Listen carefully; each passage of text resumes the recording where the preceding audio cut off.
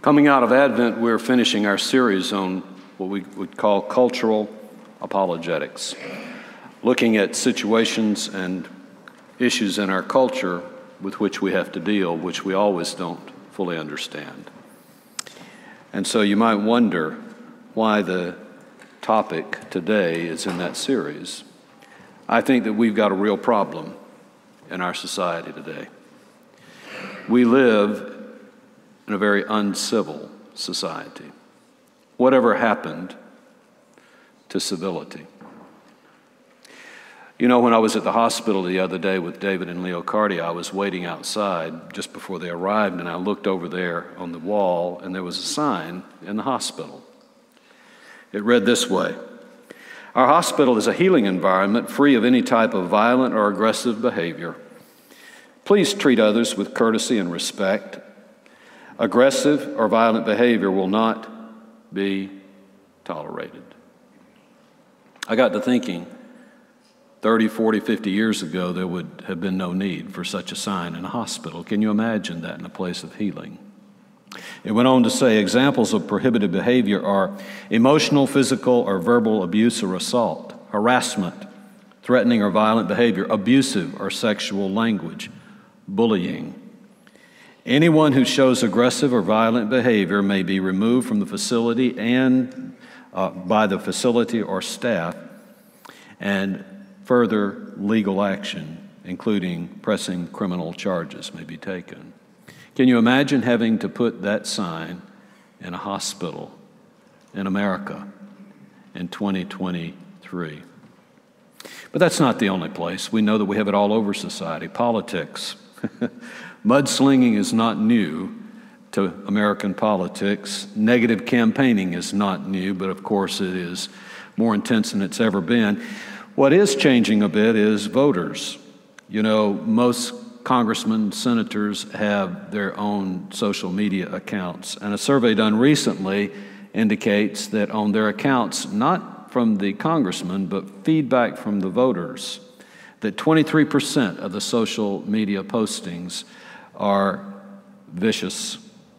Name-calling, casting aspersions, lying, vulgarity, contemptuous language, impolite behavior, an attempt to destroy people's reputations, and in fact, undermine the institutions of our nation. Bottom line, folks, we have the First Amendment, and I know that. Freedom of religion, that is, free exercise and no establishment. We have the freedom of speech and press and the right to petition and to assemble how? Peaceably. But there are boundaries. There are boundaries.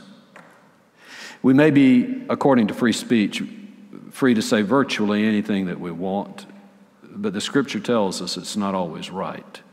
There are boundaries. In the workplace, Harvard Business Review a few years ago made an understatement. It said, "Rudeness at work is rampant."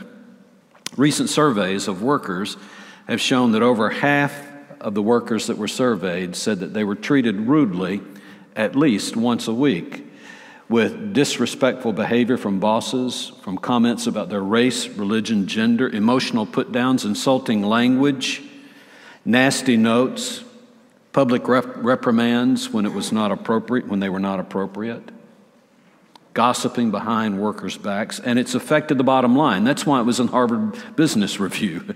It affects profits.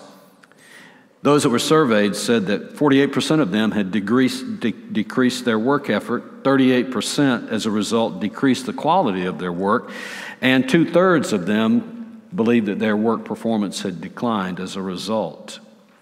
Most of them, 3/4, said that it reduced their commitment to the organization for which they work. And here's where the bottom line hits the bottom line. 25% of them said that that kind of behavior then caused them to take it out on whom? The customers. In our public schools, a UCLA survey about 3 years ago surveyed 500 principals across the country. 90% of them say that incivility in the political world has affected the kids at school. 80% said they've had to discipline students for uncivil behavior. 80% say that students regularly make remarks about race and ethnicity that are demeaning. 80% of them said that this is probably due to social media and unreliable media sources. And 90% of the principals said that they believe that many students post hateful notes on social media. In the universities, it's not much different. Uncivil behavior in the classroom, offensive language, bullying of professors, a sense of entitlement by students because they're rather egocentric and presumptuous, blaming the instructor for their lack of performance in class instead of themselves. You know, what is the common denominator between all of these things? I think we know. We live in a world where, and it's not just one generation, I think our whole society is moving in this direction. Self-focused, a selfish focus on self-importance, a kind of cult of individualism, a sense of entitlement, the world owes me, the behavior of influencers in the public media, politicians who are uncivil, media, athletes, celebrities, influencers on the internet, social media that want to make a name for themselves. But also, too, because of what we've said many times in the past few weeks, relativism. Well, there's no objective truth. Truth is what I say it is. What I say is what really counts. And what this has done is it has caused an eroding of moral values. And bottom line, this is, I think, what it really comes down to. Bottom line, a lack of respect. A lack of respect for others, a lack of respect for institutions of our nation, a lack of respect, in fact, for self. I think at the core of this is not just a lack of respect for others, but it's a misunderstanding of the dignity that we carry within us, having been created by God. So, what's the solution? It's very simple. It's simple to say, and it may even be simple to preach, but it's difficult to implement. In the Sermon on the Mount, near the end of what we would call the kingdom ethic teachings, Jesus makes a very pithy and brief statement, and you know what it is. Therefore, in everything, treat people the same way that you want them to treat you. And what is that? What is that? It's the golden rule. And then he concludes by saying, for this is the law and the prophets. The golden rule. We don't know when it began to be called the golden rule, but if you stop and think about it, that's the simple solution to things. Some say, according to legend, that Emperor Alexander Severus in the 3rd century had it emblazoned on the wall of his palace in gold, and therefore the golden rule. It began to be preached as a golden rule in the 17th century by Anglican preachers in England like Charles Gibbon and William Perkins and Thomas Taylor. But the fact of the matter is, it is not explicitly and exclusively only a Christian principle. We know that. Most cultures have some form of the golden rule. Virtually all major religions have some form of the golden rule. In the 1st century BC, the Rabbi Hillel summarized it for a Gentile to whom he was speaking. He said this, what is hateful to you, do not do to your neighbor. That is the whole Torah. That is all the law, while the rest is just commentary. In Tobit, the apocryphal work that was about 2 centuries before that, it's even shorter. It says, and what you hate, do not do to anyone. We find a similar rule in Islam and Zoroastrianism, Buddhism, Hinduism, in the Far East, and Confucianism and Taoism, Sikhism and Jainism. Most major religions have this as a basic principle. Most ancient cultures, Greece, Rome, Persia, Egypt, and India, all had some form of it. Thales, the 6th century BC Greek philosopher, put it this way, avoid doing what you would blame others for doing. Seneca, the philosopher of 1st century Rome, said this, treat your inferior as you would wish your superior to treat you. So what are the implications of this? It's not exclusively, it's not only a Christian or Jewish principle. It's a universal principle outside the Judeo-Christian tradition. It's virtually embedded in natural law. Benedict XVI, who just passed away at the end of the year, on a visit to the United States in 2008, made this very clear. He said, "The golden rule is given in the Bible, but it is valid for all people, including non-believers." He's right. It is the law written in the human heart. On this we can all agree, so that when we come to address other matters, we can do so in a positive and constructive manner. Well, this bothers some people when we find things out there in culture that are mirrored in Scripture, because some want to say, well, it's in Scripture because it began in culture. It's the other way around. This is God's law, and it is God's law that has been working in the natural world from creation, and that's the way He made the world. It's imprinted on the human conscience. It is intuitively a part of who we are because of the way God made us. And if you stop and think about it, it is really the only human solution to peace. Now, we know that the only solution to peace is not just human. It comes from God. But if humans all would obey this principle, we would have peace. There are limitations in the other versions, however, and there is a distinctiveness about the Judeo-Christian principle, and especially that preached in the Sermon on the Mount.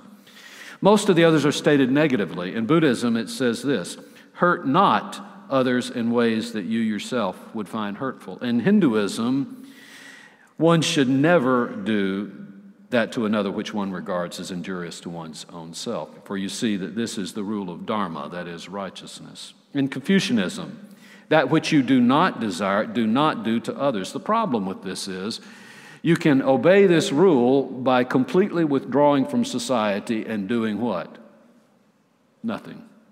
Not engaging at all, avoiding everyone else. It could be a do-nothing philosophy that separates us from one another. Another problem with many of the other traditions, and not all of them, some are connected with a belief in God, but many of them are completely humanistic and secular. The exclusive focus is on what we as humans do, and there's no moral basis that comes from a belief in God or obedience to Him. There's another problem with it. They can be highly subjective in their application.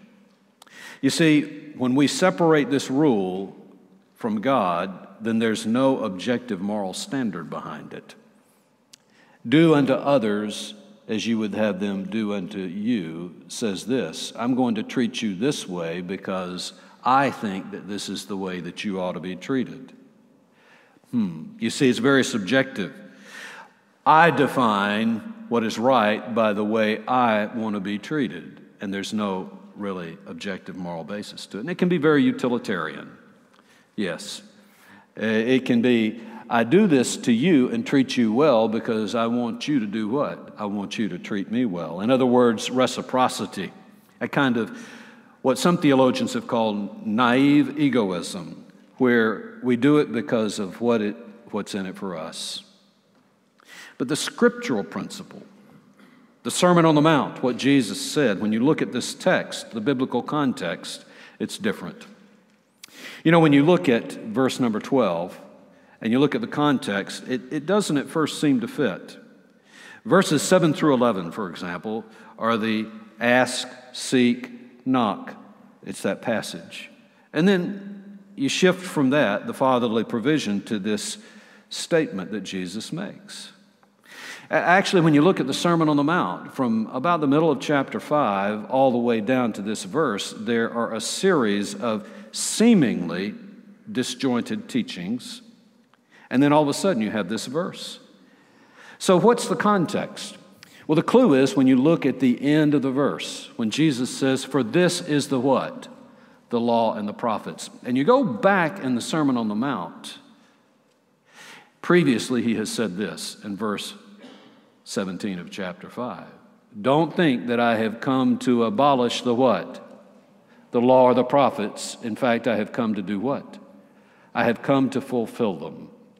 And then he says this in that short passage, the next 3 verses. You see, if your righteousness doesn't exceed that of the Pharisees, you will not enter the kingdom of heaven. The point is this: In verse number 21 of chapter 5, all the way down to this point, then what he does is he gives example after example after example of what we would call the kingdom ethic. And that is, how is the law? How are the prophets fulfilled? And he comes down to this verse then, and he says what? You know, if I'm going to sum everything up, it boils down to this. Everything that I've said in this sermon really means this. You need to do to others as you would have them do unto you. Because you see, this sums up the law and the prophets. You know, the kingdom ethic in the Sermon on the Mount, in that intervening passage from 5:21 to 7:12, what he does is he talks about how the law and the prophets relate to humans. You have heard it said, but I say unto you. And then he talks about how the law and the prophets describe how we should relate to God, and he talks about pious acts. Then he talks about our relationship to wealth, and then our anxiety about it. And he says the best solution to that is seek ye first the what? The kingdom of God and his righteousness. And then he talks about not being judgmental, and then the Father's provision, ask, seek, and knock. And then he wraps it up together, and he says, I'm summing this up. And he gives the golden rule. And there are three applications, I think, of that statement. Number one, the golden rule does, in fact, summarize the law and the prophets, simply, as fulfilled by Jesus, as he has described in the Sermon on the Mount. A second application of that statement about the law and the prophets is that Jesus' sermon that he has just preached has given example after example after example of how we should keep the golden rule. Don't let your acts of righteousness, for example, be publicly known. Be humble about it. Keep them secret. And then finally, the law and the prophets provide, and this is important, the law and the prophets, God's word is that which provides the moral basis for the application of the golden rule. So those that say we can have the golden rule without God, there's a subjectivity to this, and it's just the way I think things ought to be. No, Jesus is saying here, the moral basis for the golden rule is the law and the prophets. So what's the meaning of the golden rule? I think it's based on two divine principles. The first of those is human dignity and purpose, about which we have spoken before. And the other is the rule of love. When we think about human dignity and purpose, we know this behind the golden rule. God created us how? Male and female, but he created us further how? In his image. He created us with dignity. Every person has value. In the sight of God, everybody has inestimable worth. And he loves us. He looks at his creation, he says it's good, and he looks at us and he loves us. And he created us with that dignity to have a relationship with him. And our purpose, as we said over and over, is to do what? Is to glorify him and to enjoy him forever. So we've got that first principle. Human dignity. Every person that we see when we walk outside this congregation, every person within this congregation, created by God in his image and has dignity and should be honored for that dignity because God loves them. And it leads us then to the rule of love, which is twofold. What are the two great commandments? Love the Lord your God and love your neighbor as yourself. You see, we can do this, John tells us, only because God first loved us. And because he loved us, it enables us to love him. And so the first great commandment from the Shema is to love the Lord your God with all your heart, with all your mind, with all your soul, and with all your strength. And then we know the second great commandment Jesus told us is then, the second unto this is to love your neighbor as yourself, from Leviticus 19. You shall love your neighbor as yourself, for I am the Lord. This is what he said to the lawyer in the temple who asked him about what was the most important commandment, and he then recited the two great commandments. You see, this rule of love is being explained, how we then love one another, how we then love our neighbor. And it's reiterated by the apostles. Paul puts it this way in Romans 13, just after the passage which Barry read this morning. Owe nothing to anyone except love to one another. For he who loves his neighbor has done what? Has fulfilled the law. And then a little later in that passage, love does no wrong to a neighbor. Therefore, love is the fulfillment of the law. James puts it succinctly. If, however, you are fulfilling the royal law according to Scripture, you shall love your neighbor as yourself, and you are doing well. In the Book of Common Prayer, there's a catechism, and question and answer number 21 brings both of these principles together.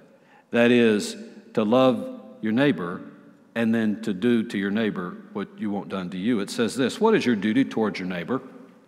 And the answer is, my duty toward my neighbor is to love him or her as myself, and to do to all persons as I would that they should do unto me. And then the Book of Common Prayer lays out 6 ways to do that, and I think they're very instructive. How do you do this? How do you love your neighbor? How do you treat one as you would want to be treated? The first is love, honor, help your parents and your family. Honor those that are in authority. I think that's good advice. Secondly, it says respect life. Pray for peace. Bear no malice, prejudice. Be kind to all of God's creatures. Thirdly, the bodily desires that we have been given by God, we should use as God intended them to be used. Fourth, be honest. Seek justice and freedom for everyone, and responsibly use your talents and your possessions for that end. Next to last, speak the truth. Don't mislead others, even by silence. And finally, no envy, no greed, no jealousy. And boy, this is a hard one. Rejoice in others' gifts and graces, being motivated by the love of God. I think that is good advice on how to implement the golden rule. So what enables us to do this? What enables us to keep the golden rule? Well, I think it boils down to this. We need to look at things from other people's point of view, not just from ours. We need to try to get in their skin and see how they look at things. We need to have a genuine empathy and compassion for others. In other words, we need to have a mind like Christ. A mind and a soul regenerated by the Holy Spirit that cares actually more for others than we do for ourselves, and that is a hard thing to do. For in Philippians, that great passage, the pouring out passage of Jesus, just before that canonic passage, Paul tells the Philippians, do nothing from selfishness or empty conceit, but with humility of mind regard one another as, listen to this, more important than yourselves. Don't merely look out for your own personal interest, but also for the interest of others. And have this attitude in yourselves, which was also in Jesus Christ. And that is the platform from which then Paul then explains what Jesus did. He did what? He poured himself out because he cared more for you than he did for himself. And then the passage says to do this in everything. In everything, therefore, we are to apply the golden rule, universally, situationally, and unconditionally. Universally, it means to all persons, not just to Christians. Some theologians have interpreted this passage to say the golden rule only applies to Christians. That's ludicrous. No, it is have respect for every person. For God shows no favoritism. The Sermon on the Mount says it. It says he causes the sun to rise on whom? On the evil and the good. He causes the rain then to bless the righteous and the unrighteous. God is no respecter of persons, neither should we be. Universally. Situationally, in all circumstances. The King James Version puts it this way: all things whatsoever you would that persons should do to you, do also to them. You see, this means in every aspect and phase of life, everything that we do is touched by this. When Matthew uses this phrase, all things whatsoever, he does it 2 other times in the gospel, and they all have to do with fulfilling God's will. In Matthew 21, he said, all things whatsoever you ask in prayer, believing you will receive in order to accomplish the will of God.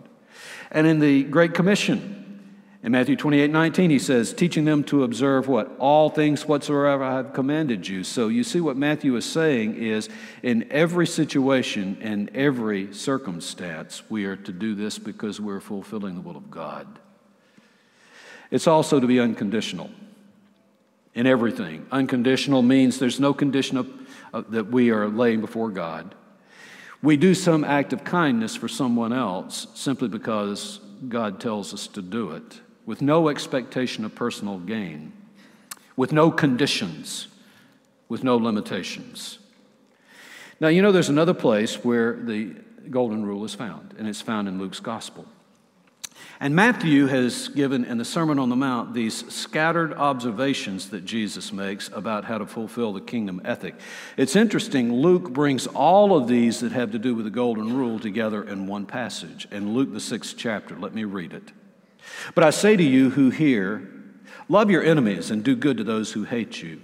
Bless those who curse you. Pray for those who mistreat you. Whoever hits you on the cheek, offer him the other also, and whoever takes your coat, do not withhold your shirt from him either. Give to everyone who asks of you, and whoever takes away what is yours, do not demand it back. And here it is. Treat others the same way you want them to treat you. And then he gives an exposition of this, a commentary on what he has just said. He says, if you love, you see, those that love you, what credit is that to you? For even sinners love those who love them. If you do good to those who do good to you, what credit is that to you? For even sinners do the same. If you lend to those for whom you expect to receive, what credit is that to you? You see, even sinners lend to sinners in order to receive back the same amount. But I say to you, love your enemies and do good and lend, expecting nothing in return, and your reward will be great, and you will be children of the Most High. For he himself is kind, and not just to those that are kind. He is kind to the ungrateful and even to evil men. Be merciful just as your Father is merciful. Do not judge, and you will not be judged. And do not condemn, and you will not be condemned. Pardon, and you will be pardoned. You see, what Luke does here is he lays out, in the context of the golden rule, some very radical behaviors. It takes radical action to fulfill the golden rule. What does he say here? And it is said in the Sermon on the Mount. But he brings all of these things together in the context of the golden rule. He says, love your enemies. What does that mean? Don't hate your enemies. Wow, that's hard to do. Don't retaliate. And as we heard earlier from Romans, that means vengeance is mine, the Lord says. We let him vindicate. Give, expecting nothing in return. That's in the context of he's already said to us, the Father loves us. All we have to do is do what? Ask, seek, and knock, and he will give to us. So we should be able to give to others without expecting return from them. Don't be judgmental. In other words, forgive and you will be forgiven. Matthew adds one more to this in the Sermon on the Mount, where he also then says, go the extra mile. Go the extra mile. When somebody has authority over you and can force you to go 1 mile, go the 2nd mile for him. These are radical expectations, radical implications associated with them. What's so radical about this? If we really follow the golden rule seriously, it makes us completely vulnerable. You see, this parallels Jesus' hard call to discipleship. To do what? If you're going to follow me, do what? Die to self. Die to self and take up your cross and follow me. The risk of discipleship means this. When we apply the golden rule and we do something for someone else, even if they are hateful, mean, spiteful, and nasty, there's no promise that they will reciprocate in kindness. As a matter of fact, there's almost always the assurance in this world today that they will take advantage of it and they will ridicule us for the gesture. You see, we make ourselves vulnerable. A second radical application is it means that we yield our personal rights. But I've got these rights. They're my rights. They're in the Constitution. Freedom of speech, freedom of press, freedom of all of those things. But we yield our rights to whom? To the Lord. Philippians 4:4. Rejoice in the Lord always, and again I say rejoice. And then he says this, let your yielding spirit be known to all persons because the Lord is near. We're not yielding to the people, we're yielding to the Lord. That's radical. Just like Moses. The scripture tells us in Numbers that Moses was the humblest man alive, and he had all the reason in the world to be the proudest. The scripture doesn't say that second part. I said that. He was the humblest man alive, and yet he was never jealous and he was never threatened by human opposition. When Miriam, his own sister, defies his leadership, what does he do? He doesn't closet her away and put her away. He had to put her away for a while because she had leprosy. But what did he do? He prayed for her. He interceded for her. When Joshua comes to him and chides him because Eldad and Medad are out there prophesying in the camp, they shouldn't be prophesying, Moses looks at him and said, what's bothering you, Joshua? Are you worried about me? Is this about me? He says, are you jealous for my sake? Would that all the Lord's people should prophesy and that the Lord would put his spirit upon them all. You see, Moses was never threatened. When we apply the golden rule and the Lord's in control, we should never be threatened about our own authority. Like Hosea. God called Hosea to marry a prostitute. And what did she do? She went out, she was unfaithful to him. That didn't threaten Hosea's manhood. It didn't even threaten his ministry. It didn't invalidate his ministry. No, what did he do? He restored her and he loved her. It's like Jesus, the Son of God. Equal to God in all of his glory, and in the canonic hymn, we know what he did in Philippians. He did what? He poured himself out. He took on himself the form of a man, and he was obedient even to death on the cross so that he might cancel our sin. Another radical application of this is, folks, the golden rule cannot be done unless we absolutely trust God and not ourselves. We trust him to protect us, and we trust him to vindicate his cause, not ours. Like David. David had two opportunities to kill Saul. Saul had been pursuing him and wanted his life, and yet he had two opportunities to kill him, and he didn't do so. He refused to do so because he trusted God.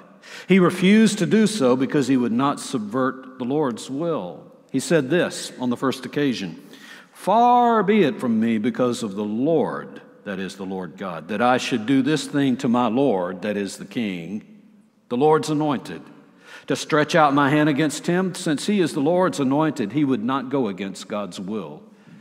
You see, we need to trust God and sometimes surrender our rights.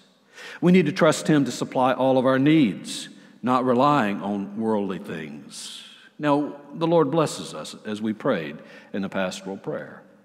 He blesses us with many benefits and with many worldly things, but we don't depend on those. Like Paul, he quenched his desire for power, position, and possessions for the sake of Christ. I count all things as lost in view of the surpassing knowledge of Jesus Christ, my Lord, for whom I have suffered the loss of all things and count them but rubbish, so that I might gain Christ.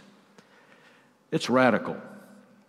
It's radical if we are going to apply the golden rule the way Jesus preaches it. I do believe this. It doesn't mean that we just roll over and play dead. I don't think that it means that we let people trample over us willy-nilly. There are times when we must take a stand.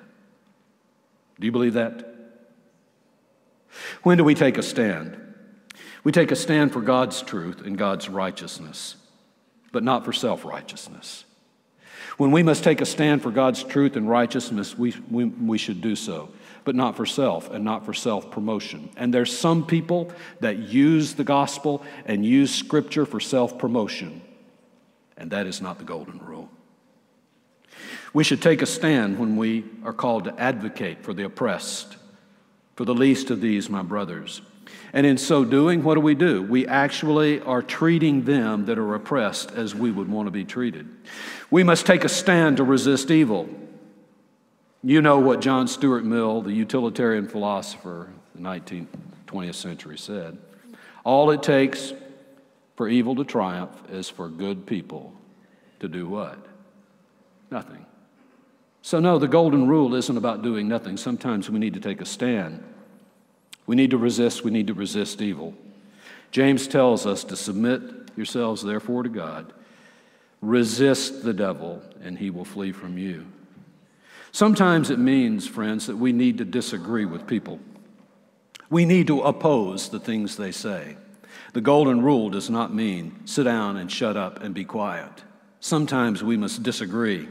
Jesus disagreed with the Pharisees. He disagreed with the Sadducees. On the right and the left, he disagreed with the Herodians, the scribes and the priests. And he disagreed with his disciples from time to time. He rebuked, he chastised, but he was never disagreeable. It was always redemptive.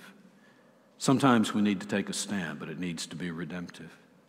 Let me close with this. I do think that the golden rule is the only human remedy for civility and peace. It's universally accepted by all cultures and by all religions as a principle of conscience and a hope for peace. But the fact of the matter is, folks, human depravity makes it impossible for us to accomplish in our own power. You see, we're selfish. We're self-focused. We're insecure. We mistrust. We know that if we yield to somebody else, they're going to trample on us. And the world looks at us and says, that's Pollyanna. Pragmatically, it'll never work. You're naive. Don't give up your rights. You see, none of us can do this consistently because we feel threatened and vulnerable. And yet, it's the only common sense solution for civility and peace. If you stop and think about it, I'll repeat what I said earlier. If you stop and think about it, if everyone followed the golden rule, if everyone thought about the interest of others first, if everybody in our society treated the other person the way they really wanted to be treated, there would be what? There would be peace. Well, you know what I'm going to say. We can't do this in our own right. We can only do this when we have been transformed. When our spirit has been transformed, when our hearts have been changed by the Lord Jesus Christ. He is the only solution. For the one that spoke the golden rule is the golden rule. The one that spoke the golden rule enables and empowers us to keep it only when we trust him. You know, in the hymn of invitation that we're going to sing in just a moment, come, all Christians, be committed. It talks about turning our hearts in one accord and being transformed with life anew. And then it says this, God's command to love each other is required of everyone. Showing mercy to each other mirrors his redeeming Son. The only hope for a return to civility in our society is for our society to turn to the Lord Jesus. This morning, that's the invitation for you. Do you know Jesus Christ as Lord and Savior? Do you know the one who not only spoke the golden rule, but is the golden rule in life? And he beckons you today, and he calls to you to surrender your life, to surrender your rights, to surrender all of who you are and all of what you do to him as Lord and Savior. That is the invitation this morning. Let's stand together as we respond.